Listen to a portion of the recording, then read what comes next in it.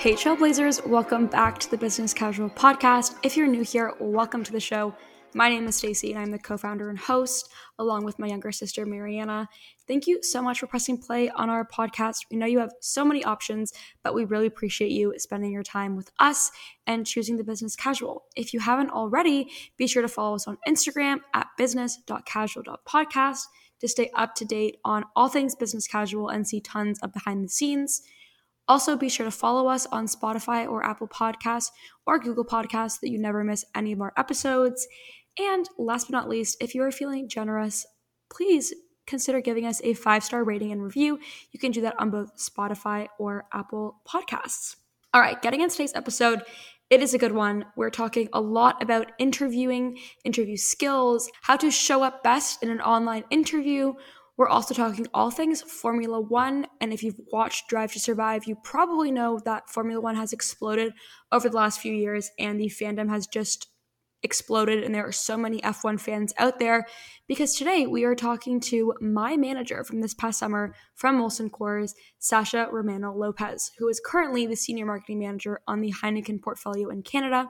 She acts as a mentor to team members in marketing and cross-functional disciplines who are interested in learning more about the role of marketing and commercialization within Molson Coors. Sasha has won awards for both her expertise in commercialization of brands at Molson, as well as from Ad Club Canada for Heineken's Holiday Out of Home campaign in 2021, Make Heineken Your Tradition. Sasha holds her undergraduate degree from the Richard Ivey School of Business and her master's in international management from Queen's University. Prior to her role in marketing, she worked in management and operational consulting on projects in New Zealand, Canada, and the US, a technology startup in Toronto, co-leading their operations team and corporate strategy at Molson Coors Beverage Company. What does she do for fun? She's a hiking enthusiast, foodie who loves to try new types of cuisine, and a lover of all things travel. Sasha is someone who I look up to very much in both my personal and professional life. She's been a great role model and someone who I've learned a lot from this past summer. She was really an influential part of my internship and accepting my full-time role back at Molson. So I think there's so many key lessons that Sasha talks about today that you can implement in both your career and your personal life. So if you enjoy our episode, also consider sharing it with a friend or posting on your Instagram story, because I think this is an episode that a lot of people can benefit from. So without further ado, I'd love to introduce you to Sasha.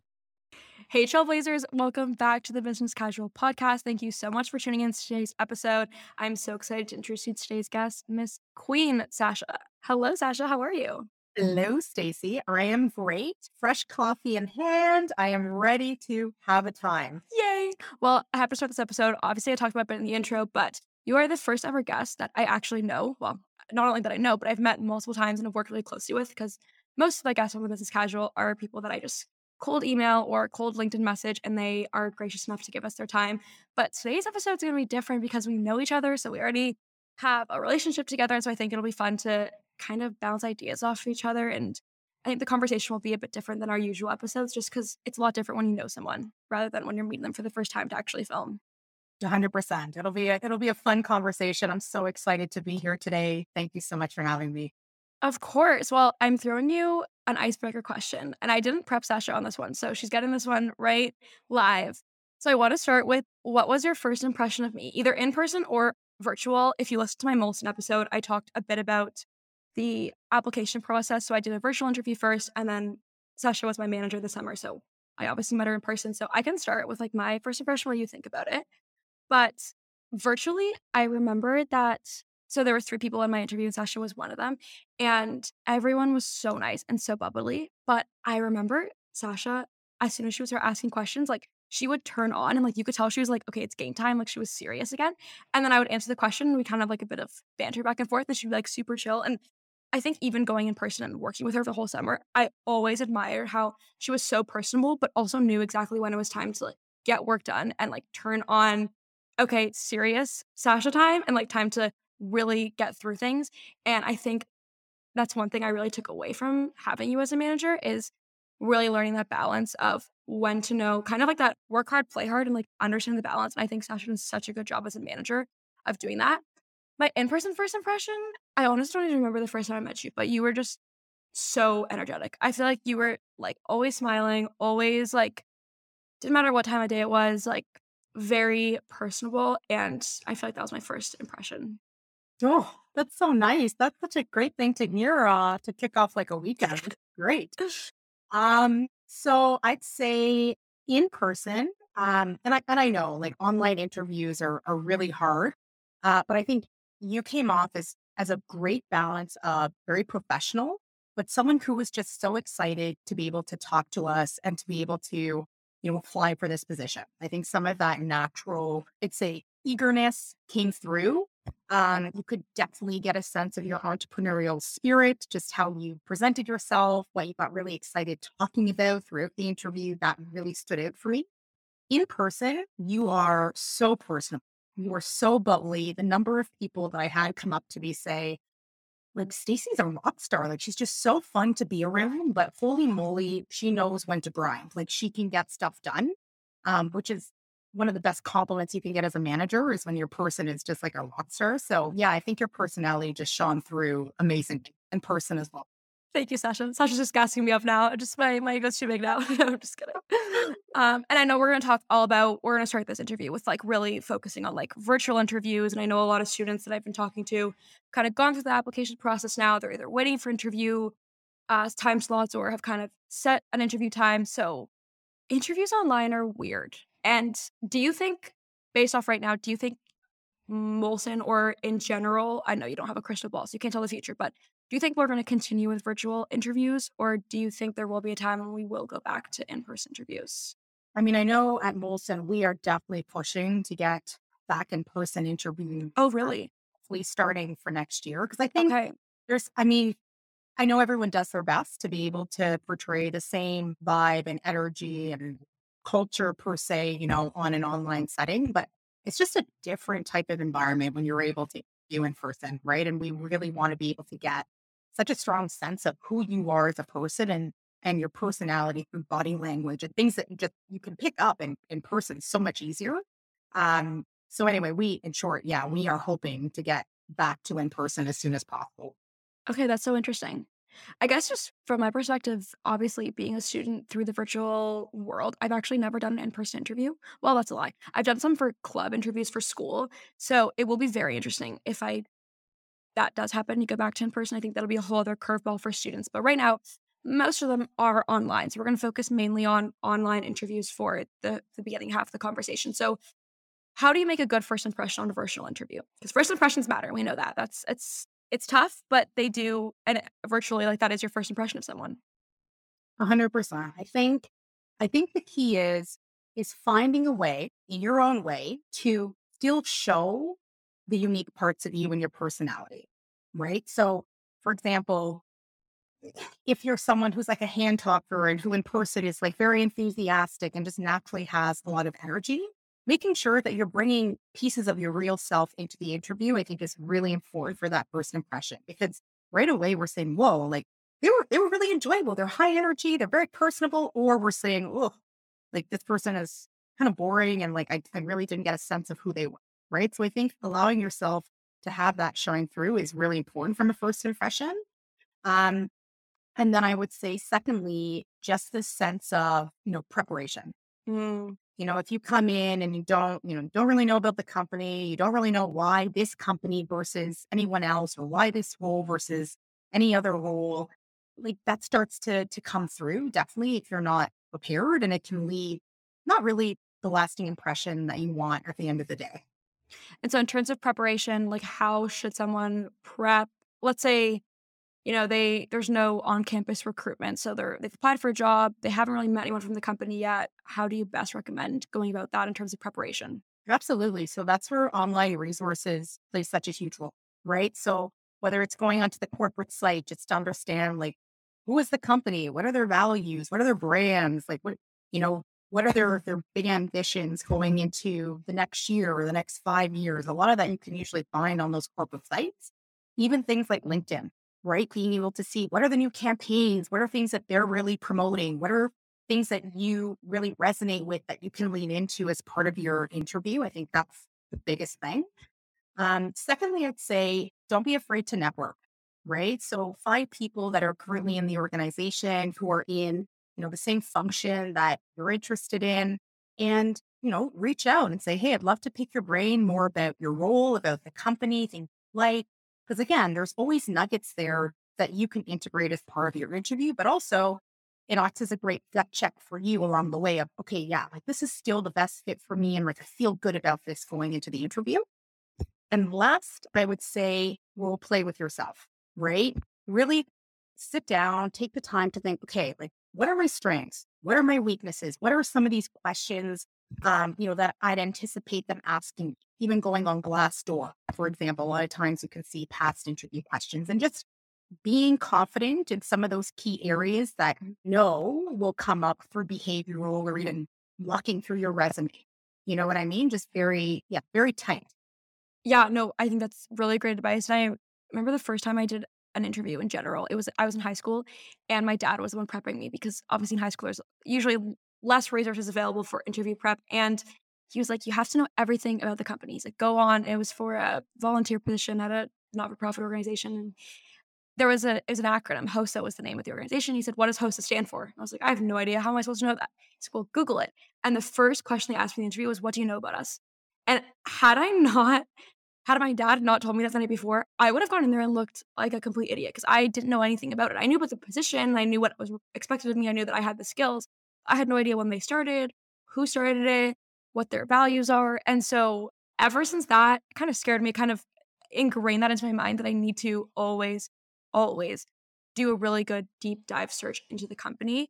And I think the other thing that you brought up there in terms of practice, that is the best way to improve interview skills because I don't think interview skills don't come like naturally to a lot of people. You have to practice, and I think also in school, if there's students that you can practice with or going back and forth. Another thing I was going to mention is virtually you can have notes. I mean, not that you don't want to read off of the script, but that's an advantage I think you have coming from in person and online. A hundred percent. Like just key things. Even for example, a lot of times we might like to end an interview with, is there anything that you want to share with us that or flex, like humble flex that you weren't able to get across as part of the question that we did, right? So even just having notes of like, here are the key things I really want to get across as part of my answers, if given an opportunity to ask questions. Um, because it allows you to tie it back to what are those values in the company? What is important to the company based on your research and just have that come full circle for sure. And then going back to the networking portion, what are your thoughts on name dropping in interviews? Because I know students sometimes have that question like, oh, I talked to someone, like, should I say that in an interview? Even in cover letters and not resumes, you wouldn't name drop, but like in a cover letter, let's say I talked to Sarah from an organization. Like, should I say, oh, I talked to Sarah? Like some students don't know if they should name drop or how that comes across. What's your opinion on that? I think when it comes to cover letters and resumes, I don't think it's a make or break per se. I do think it can go a long way in an interview itself in terms of, like what I really love about the company. And by the way, like I've actually had an opportunity to talk to a few people within marketing and like I love the fact that everyone said this or whatever. A follow-up question a lot of times on our end will be, oh, really? Like who did you get the chance to talk to? And that allows you then to say, actually, it was this person, just to add that credibility. So yeah, that's how I personally would approach that one. Yeah, no, that makes sense. And then another question that we got is how do you follow up after an interview? I have been always taught you should always send a thank you note. Let's say it's been a couple weeks, you haven't heard back yet. How should you kind of approach that follow up if you haven't heard back from an interview? For sure. So I personally think either an email or a LinkedIn note after, say a day or two after your interview is a really nice touch just to say thank you so much for the time and the consideration. It stands out for me and it keeps you top of my inbox for sure. In terms of, after a week or after 2 weeks, if you haven't heard anything back, a lot of times coming out of an interview, it's our responsibility to say, here are the next steps, right? Here's what you can anticipate to hear back from HR. Here's the HR contact that's already been in touch. So a lot of times, if you still haven't heard back within 1 to 2 weeks, the general direction is please reach out to HR. And that's how I would do the follow up. At times, we will get the notes directly and there's very little that we can do because we just don't control that back end process. Right. Okay, that makes sense. Another question that we got a bit was, what is the biggest mistake you see students make in interviews? Also, I didn't mention this at the beginning of the interview, but for my student club, I am the director of internal. So I just went through hiring all of our first year interns, and we did in-person interviews. And it's so different when you're on the other side of an interview. And there's certain things that when you're the one being interviewed, you think aren't a big deal or you think that they don't notice. I mean, as a first year, they don't know as much. They're still learning. So there were some things that we kind of let slide. But I had a student come in for an interview and she was 10 minutes late and we were doing group interviews. And she didn't knock on the door. She just walked in, completely interrupted the interview and sat down. And it was kind of like, okay, that's not exactly what I would have done if it was me. We had another student check her phone during the interview. And it seems very trivial that you shouldn't do these things. But I think sometimes you're just so stressed and your stress response makes you forget some of these key things that should be remembered when you are interviewing. So what is a big mistake that you see students saying that should definitely be avoided? Yeah. And I think, so again, doing it virtually, I think it's probably a little bit different, some of them versus in person. But I think from a virtual standpoint, to your point with tardiness, like not being on time, that for sure is a question mark. I'd say the fidgeting. So like a lot of touching hair, like covering your mouth, like you can see that they're distracted in some other way. That I think that in turn it's distracting for us because we're thinking what's going on in the back end here. Um, and then I'd say one that really stood out was a chewing gum. Like that to me was a big no-no. A lot of times we'll see gum or I've seen in my path like Tic Tacs or like there's something going on here. Again, like from an audio standpoint, you hear it like visually, I'm distracted. So I'd say like as much of the fidgeting and things like that, try to avoid and to be on time for Yeah. Is there anything different in person that would come to mind? you nailed it in terms of like being on time for sure. For first interview early is the best practice, I'd say. What about in terms of like professional attire? I mean, I've been told you should dress for the position above that you're hiring for.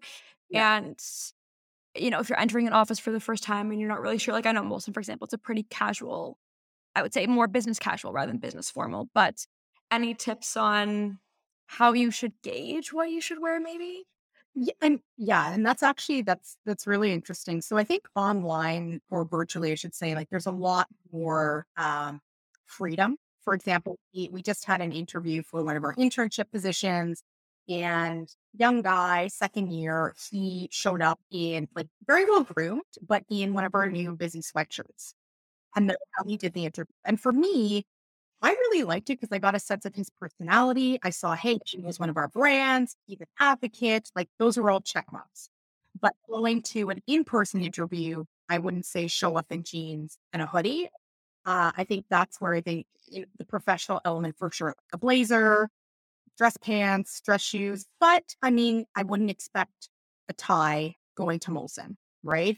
But you can still play around with how do you get across a bit of your personality, but still in that professional way for sure, more for those in-person interviews. And an example just popped into my mind when this is kind of embarrassing, but I did it. So when I started my job at Molson on the first day, I was on the Heineken team, as you guys know, if you listen to the podcast. And so I wore a green shirt and I don't know if I said it to someone that I was wearing green because I was working for Heineken. It was on purpose. It definitely was not accidental. But I remember our director, Lindsay, I didn't meet her the first day. I think the second day I'd come into the office, we ran into each other. And the first thing she said, she's like, "You're the intern. You were wearing green because we're Heineken on your first day." And I was like, "Yeah, that's me." And I was kind of embarrassed, but honestly, that's the person I am. I really like those details and color coordination. I love so that's just like one example of something that I did that I feel like kind of also relates. But I don't know because you were in the first week that I was there, but I feel like did you hear about it that I wore green on the first Yeah, day? I did. And I was like, that's amazing. I love the energy. I love that she's so excited. She's repping the teams like from day one. I thought that was awesome. Yeah, and I think that is another important part, even if you're an intern or a new hire from what I've experienced, like, having pride for the company you work for is important. It shows that you're interested, it shows that you care about the brands you're working on. Obviously, if you're in, like, the financial industry, it's a little bit different because it's not as much brand loyalty, but I think especially in CPG, from what I've experienced, that's very, very important. 100%. I mean, you should be an advocate of your own brands, whether or not you directly, work on them. But ultimately, it's all one team at the end of the day. We're all in nuisance space, like selling beer and beverages. And, I will go to bat just as hard for a busy or poor seltzer as I will for a Heineken lager or a Heineken 0.0, like for sure. And so, perfect transition. Love to hear in your words kind of what your role is, the brands you work on, how many people you manage, and just maybe a quick summary of what a week in your life looks like. I know a day sometimes looks different, but what does kind of a week in Sasha's life look like work wise?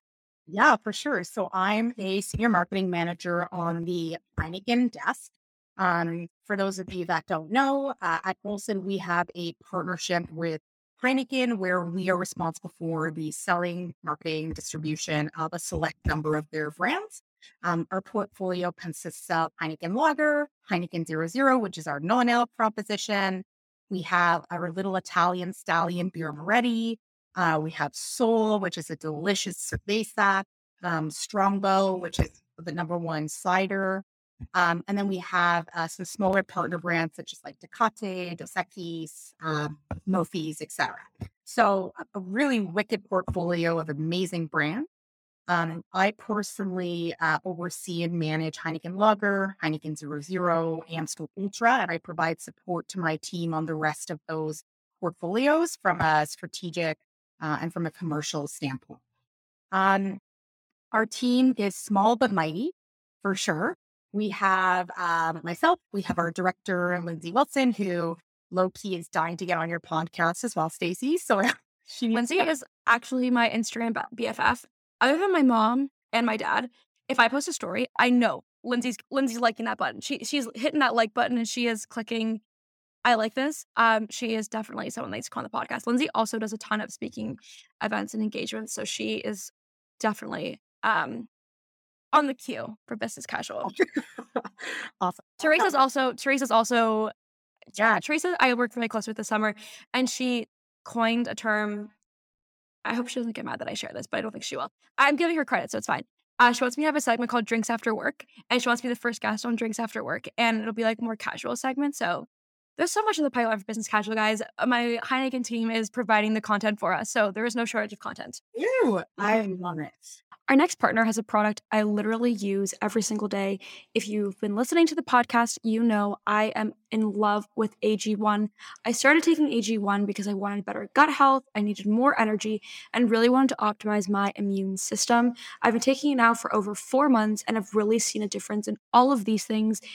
And I've also seen a huge difference in my sleep as well as my skin. So, what is this stuff? With one delicious scoop of AG1, you're absorbing 75 high quality vitamins, minerals, whole food sourced ingredients, probiotics, and adaptogens to help you start your day right. This special blend of ingredients supports your gut health, your nervous system, your immune system, your energy, recovery, focus, and aging. Literally all of the things. It's so easy. I take it before I go to school in the morning. So I have my Athletic Greens water bottle. I fill it up halfway with ice, add water, and 1 scoop of my Athletic Greens. It tastes really good, tastes very mild. There's a bit of fruity taste to it, but does not taste terrible or like there's a lot of good stuff for you in it. AG1 is a small micro habit with big benefits. It's one thing you can do every single day to take great care of yourself. It also costs less than $3 a day. So you're investing in your health and it's cheaper than your cold brew habit. Athletic Greens has over 7,000 5-star reviews, and I am definitely one of them, especially now that we're entering exam season and final season and it is cold out. Cold and flu season is here, so protect yourself, and you can do that very easily with Athletic Greens. To make it even easier, Athletic Greens is going to give you a free 1 year supply of immune supporting vitamin D and 5 free travel packs with your first purchase. All you have to do is visit athleticgreens.com/business casual. Again, that is athleticgreens.com/business casual to take ownership over your health and pick up the ultimate daily nutritional insurance. Also, the holidays are around the corner, so this might make a great Christmas gift or holiday gift for anyone in your life. What does a week in your life look like? So, what are kind of like some tasks that you do? Because I feel like we hear these like titles, and you're kind of like, okay, what do you actually do? That's I feel like a question that a lot of students have. So, I mean, I think, and Stacey, you would know this better than everyone. What we learn in marketing in school can look very different in practice in real life. There's so much more to it. But at the end of the day, my life can look like multiple agency meetings. So, with our media agencies, our PR agencies, our strategic agencies, really starting to work on multiple different types of campaigns. Um, those can be in different parts of their life cycle per se. Can be comprised of meetings with our customer solution teams or with our sales teams, just getting them up to speed of, hey, here's what's coming up, where are we at? Working with them to actually bring that to light at the end of the day. A lot of times there's fires that are going on where, oh my God, we're short supply, or this display turned out completely wrong, or, our budgets are, something's happening with budget. So there's always fires throughout the day that you're tackling as well. And then for sure, just making time to hang out with your team, to celebrate the wins, to reflect on learnings for that day, for that week, for that project. But yeah, I'd say no day is the same. That is for sure. It can really vary, but we're always doing some cool stuff. Always. And so, first thing I want to expand on there is the agency side, because it was something for me as a student coming in. I didn't really know the relationship that kind of brand teams had with agencies. And so, I think a lot of the times when students think about marketing, they think that they have to be super, super creative, or they have to have, an eye for graphic design, or they have to be very witty and come up with the copyright, for example, when most of the time that's not what the marketing manager does, that's what the agency does. So I want to talk about briefs, because I know it's something that I worked on a lot this summer that it's not talked about in school enough. So can you explain what a marketing brief is and maybe give an example of how you brief an agency to bring a campaign to life? For sure. So the one thing I'd say is no one brief is done the same, and that every marketing manager, director will brief a little differently. And every agency, I would say, has their preferences of how they would like to be briefed. And ultimately, when we talk about a brief, it is, call it a rally cry. It is a snapshot. It is an ask of, what is an idea that we want to be able to bring to life? Or what is the business problem that we are trying to solve and we're trying to get to the creative idea? A brief could be, hey, we have an existing TV asset, but you know what? Doesn't really make sense to the Canadian audience. So the brief is, how do we actually make that relevant to accomplish X, Y, and Z? So really, depending on what it is that you're trying to fix, solve for, or inspire, that brief can take life in different ways.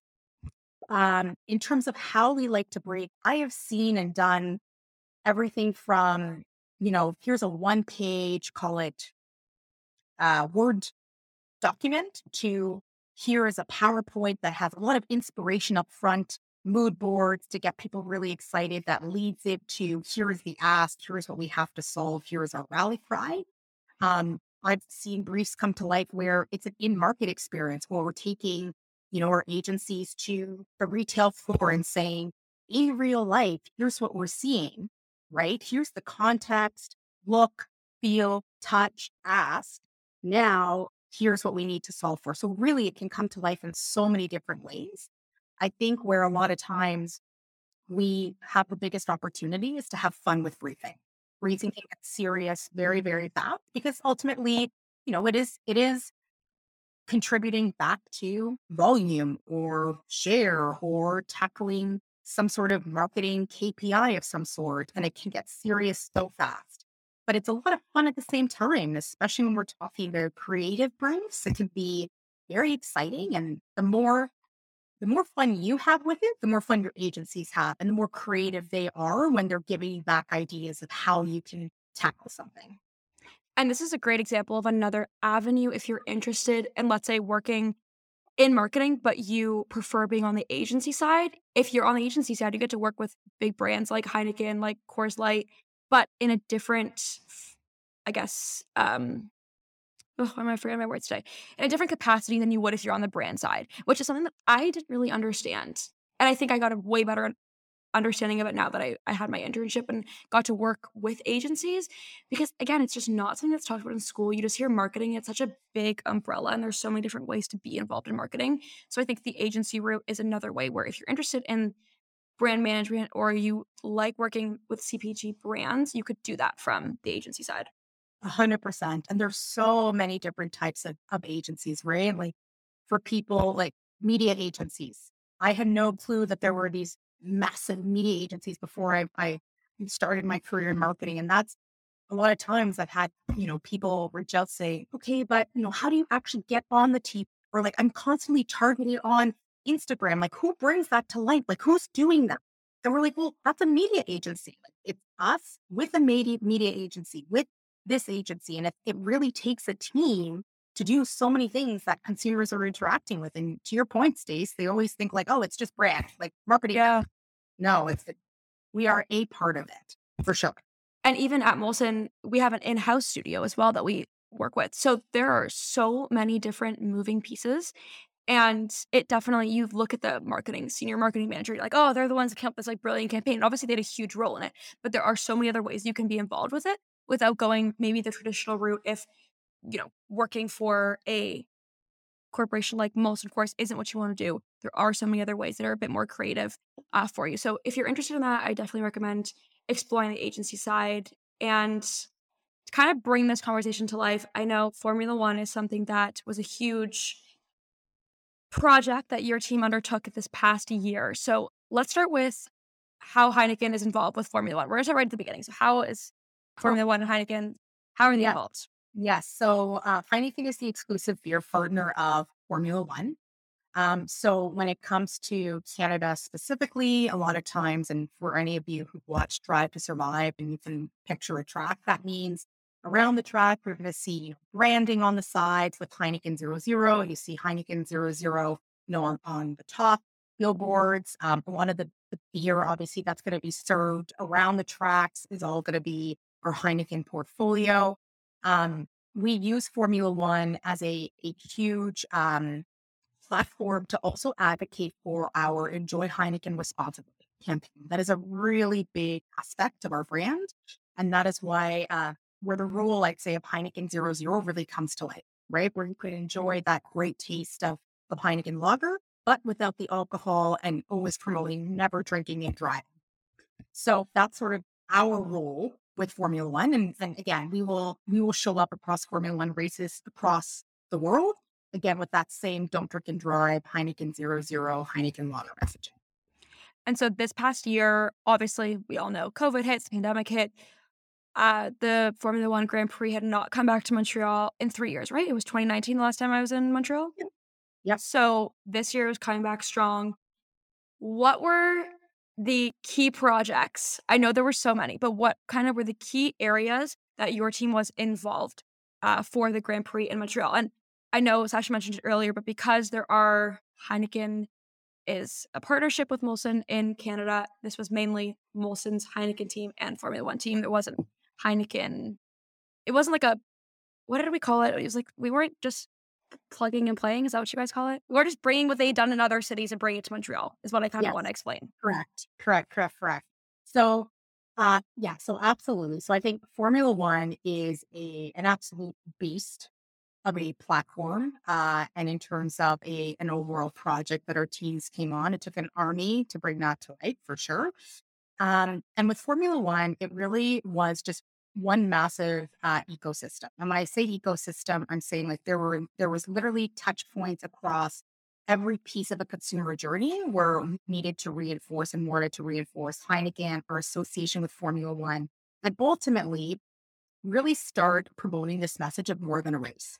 Mm-hmm. A lot of times what we were finding with our consumers, and again, like huge shout out to Drive to Survive, because that is a huge piece of what really like escalated this, is that younger consumers didn't necessarily care about the race per se, but they really care about the lifestyle of Formula One, right? Like the Ricardos of the world and what were they doing and like what's the drama and like what's the all the luxuries around it. So our role as a brand is, yes, we absolutely want to build our association with Formula One, but we also want to reinforce this message of more than a race. It's so much more, and Heineken can deliver experiences so much more than just the race. And this came to light really across multiple areas. So whether it was our media assets, right, really reinforcing again Formula One, don't drink and drive, our association, bringing in consumer contesting to get tickets to the race, getting people excited to show us, enjoying a Heineken or a Heineken 00 and being able to watch the race game day. So that whole media component nationally, you had more your experiential pieces where, how do we show up, not just in Montreal where the race really comes to life, but also how do you make that accessible beyond just Montreal? So for people who can't go to the race, you still feel excited about race Sunday and about enjoying it with a Heineken 00 with a Heineken walk, right? And that comes to life through our retail programming, through our on-premise programming, through some of our flagship activations that we can bring to life. And also within Montreal, what's happening around the city? Because again, not all locals can afford to go to a race. So how do we own, the Peel streets and have branding and experiences there? How do we have sampling so that people get to try the liquid, even if they're not able to go to the racetrack? Where are these ways that we're keeping top of mind? And again, reinforcing that it's more than just the race, but all these other things. And then lastly, I'd say the music component from an experiential piece. My favorite part. Was a huge, I'd say, do different for us this year when we look at Formula One. And again, we're always trying to speak to younger drinkers. Music plays a huge role in their life. Heineken historically has had a lot of association with EDM, that high energy type of music. So to kind of tie up the more than a race from an experiential side, it's how do we bring, big talent to Formula One in Canada, and how do we use that as a surprise and delight to people of, yes, you're able to enjoy the race, but even if you didn't, you now get to have an extra element of music, which everyone loves, and it's an elevated experience that Heineken to learn. So you have your media, you have experiential. A third area I'd say is PR. So again, the role of influencers, how do you have, these role models, I'd say, per se, who can really resonate with those younger drinkers, help bring to light what those experiences are, both on and off the track, right? How do you start a conversation with that? And how do you get people excited and grabbing a Heineken or a Heineken 00 to enjoy it in their own way, in the comforts of their home, or if they're out at a bar with a friend or whatever the case may be? So I'm again, like that's just like very high level. There's so much more, but at the end of the day, it's like it's a 7-month project. It's like Yeah. it's a miracle. Which to Really. me is still short. For the amount of work that it was, that 7 months still seems like it's a very short timeline for everything that you guys put on. It goes so fast, and there's so really, like I said, it takes an army. It Mhm. takes an absolute army. I think it was like 6 agencies. You had an internal team of nearly 30 people. It is cross-functional in nature, um, but it is an absolutely wicked, campaign to be able to bring to life, and especially this year, knowing that it was the return of it, there was that much more excitement, um, and we were so excited to be able to just one-up it from previous years. I think when you think of being in marketing and working for such a cool brand like Heineken, doing something like F1 is probably at the pinnacle of that. It is such a cool project. I was lucky enough to come in at the tail end of the planning process, but kind of got to see it all come together and was in Montreal for the Grand Prix. So got to see a lot of the activations come to life. Just another kind of tie in for students here. Again, if you're interested in sports and if you're interested in Formula One, this is another way that you can be involved in that and bring your passion to life while not directly being employed by Formula One. So there are agencies that work with this. There are obviously working for a brand like Heineken, and that goes for any sport, anything that you're interested in. There are other ways to be involved without maybe being employed directly by the organization, which again, I think goes back to like a theme that we're trying to promote here on the business casual, where like if you have a passion, there is probably a way you can make money from it and find a career in it. So don't be shy to find those unique avenues to be involved in that sport. So that was one thing I just wanted to bring in from that. The other thing I wanted to talk about was and this is a question that I know I asked you a lot this summer and we had a lot of conversations about was you have this big event. There's so many different avenues at play. You're working with all these agencies. As a senior marketing manager, how do you measure the return on investment? And what's kind of in the back of your mind? Obviously, this was also a lot of money was put to work. This was a huge investment for the team and for Heineken. So, as a marketing manager, what's in the back of your mind the whole time of are we selling more beer? Is this going to get more people to buy Heineken? Is this going to increase our brand loyalty? Kind of what's the main driver for all these decisions when it comes back to the end goal of selling more beer and increasing your revenue? Yeah, I think honestly, I would break it out into two streams. So one, ultimately, as part of the brief, we need to define what is success. What does success look like to us? And that can absolutely take the form of, you know, household penetration, or like we just want more people to buy our beer, or right. It could come in the sense of loyalty. It could come like there's so many different, it could be a specific volume number that we are going towards. To your point, like that can change. So there is one element of what the brief needs to deliver.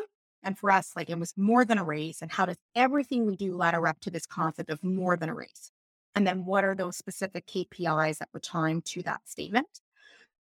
Second part is with each agency, you need to define success.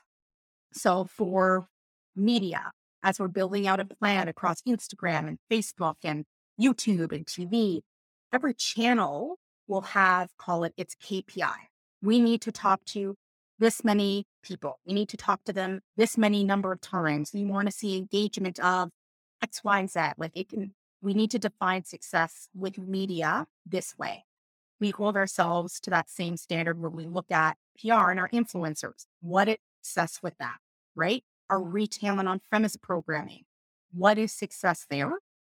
And that is what we build plans against, is hitting those KPIs and how we want to define success into those streams.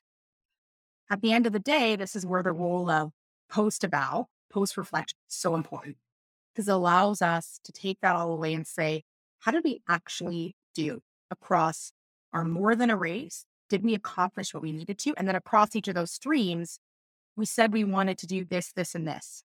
Did we do it? What worked? What didn't work? And that's ultimately holding ourselves accountable and taking those learnings to build in the KPIs and the plans for the following. I think that was the most interesting part for me as an intern, kind of watching all of this happen and being in Montreal and then coming at the end of Montreal, then coming back and saying, okay, everything was great. People had so much fun. People were drinking Heineken. And then seeing the team really be analytical and say, okay, was this necessary? What do we do it again? What did we actually gain from it? And watching that process for me, I think was one of the most valuable things I learned this summer as I look back on all the projects I worked on. The postmortem and the reflection was so important and so interesting because it's not exactly what I'd expected coming into it. 100%. And honestly, like it's a key part of the process that a lot of people want to just push aside. But you can never expect yourself to do better, to make it better, unless you put in that work and really hold your agencies accountable too. Of like, Mhm. okay, like, did we do what we wanted to do, and what could we do better, and what caused us to not deliver on what we wanted to deliver? Right, like that reflection, that like continuous improvement is so important.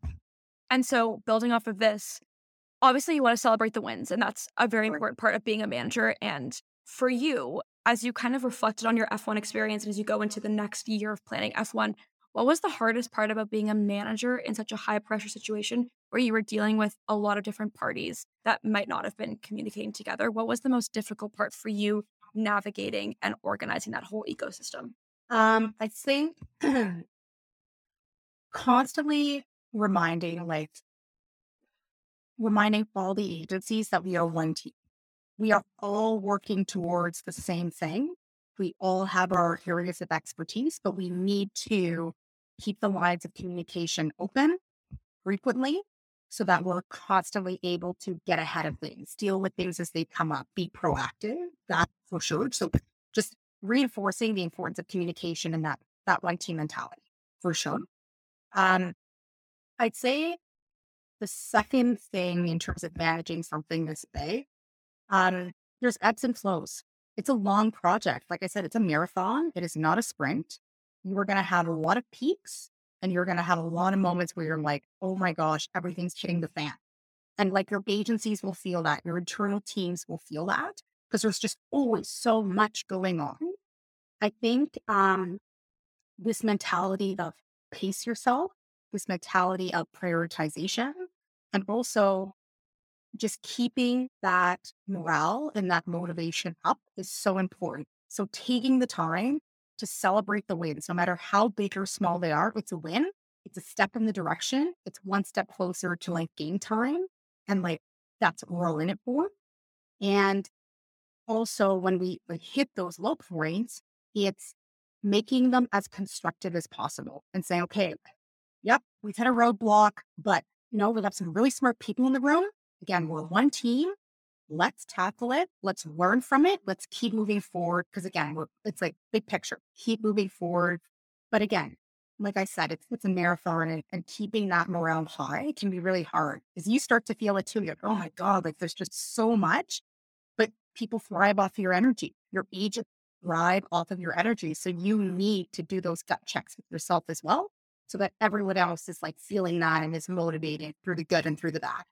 It's such good advice. And I think you can relate it to any project you're working on, whether you're a student in a group project and you have a group project that's not going so well, or it's a long group project. I know some students have capstone projects, so they're working on one project throughout the entire semester. Or if you're just starting your job and you've been given a task and it's kind of your first project you're working on, I think it's really good advice that you can apply to everything. My last question here is, what is one piece of advice you want to leave listeners with that you wish you knew when you started your career, or that you've been given that's really stuck with you? I would say it's sort of two-pronged. I think there's a lot of pressure when you're in university, when you're going into your final 2 years to like know what you want to do. You got to get it right. You have to land the perfect first job because it's going to make or break your career. It's a lot of pressure. It's a lot of pressure. I think use your first step as exactly it. It is a first step. It's a stepping stone. And go into it with an open mind of what are all the skills that I can learn? How am I building a foundation for myself that I can continue to lean on and to flex as I keep moving forward? That's part one. And two, be open to all these new opportunities, because that's the only way that you're going to really start understanding what you like, what you don't like, and what you ultimately want to start building your career around. Just be open to saying yes, open mind, constant learning. Sasha, you already know this, but I think you're one of the smartest people in my network, and I am so grateful to have been under your leadership this past summer. I thank you so much for all your advice. I think it's so applicable, and I really do think Sasha gives the best advice. So I really hope you guys were taking notes this episode and take everything she said and are able to apply it to your career or your studies. And I hope that you all, if you're of legal drinking age, decide to enjoy we'll say Molson Coors beverage. We won't be biased towards Heineken, but a Molson Coors beverage this week or while you're listening to this episode. So Sasha, thank you so much for coming on Business Casual. We will definitely hopefully hear from you again, or definitely someone from the Molson team soon. But thank you so much. Thanks, Stacey. This was an absolute blast. You're a rock star. I'm so excited that you're going to be joining us both for next year. Can't wait to see what team that you land on. And yeah, I would just say, like, if any of the listeners have any questions or they want to talk more about certain things, or we didn't talk through something that they just, always wanted to know about, feel free to reach out on LinkedIn. I'm more than happy to set up chats. So grateful for people who always made the time for me. So yeah, love to give back. And thank you again so much for having me. This was super fun. Thanks, Ash. Perfect.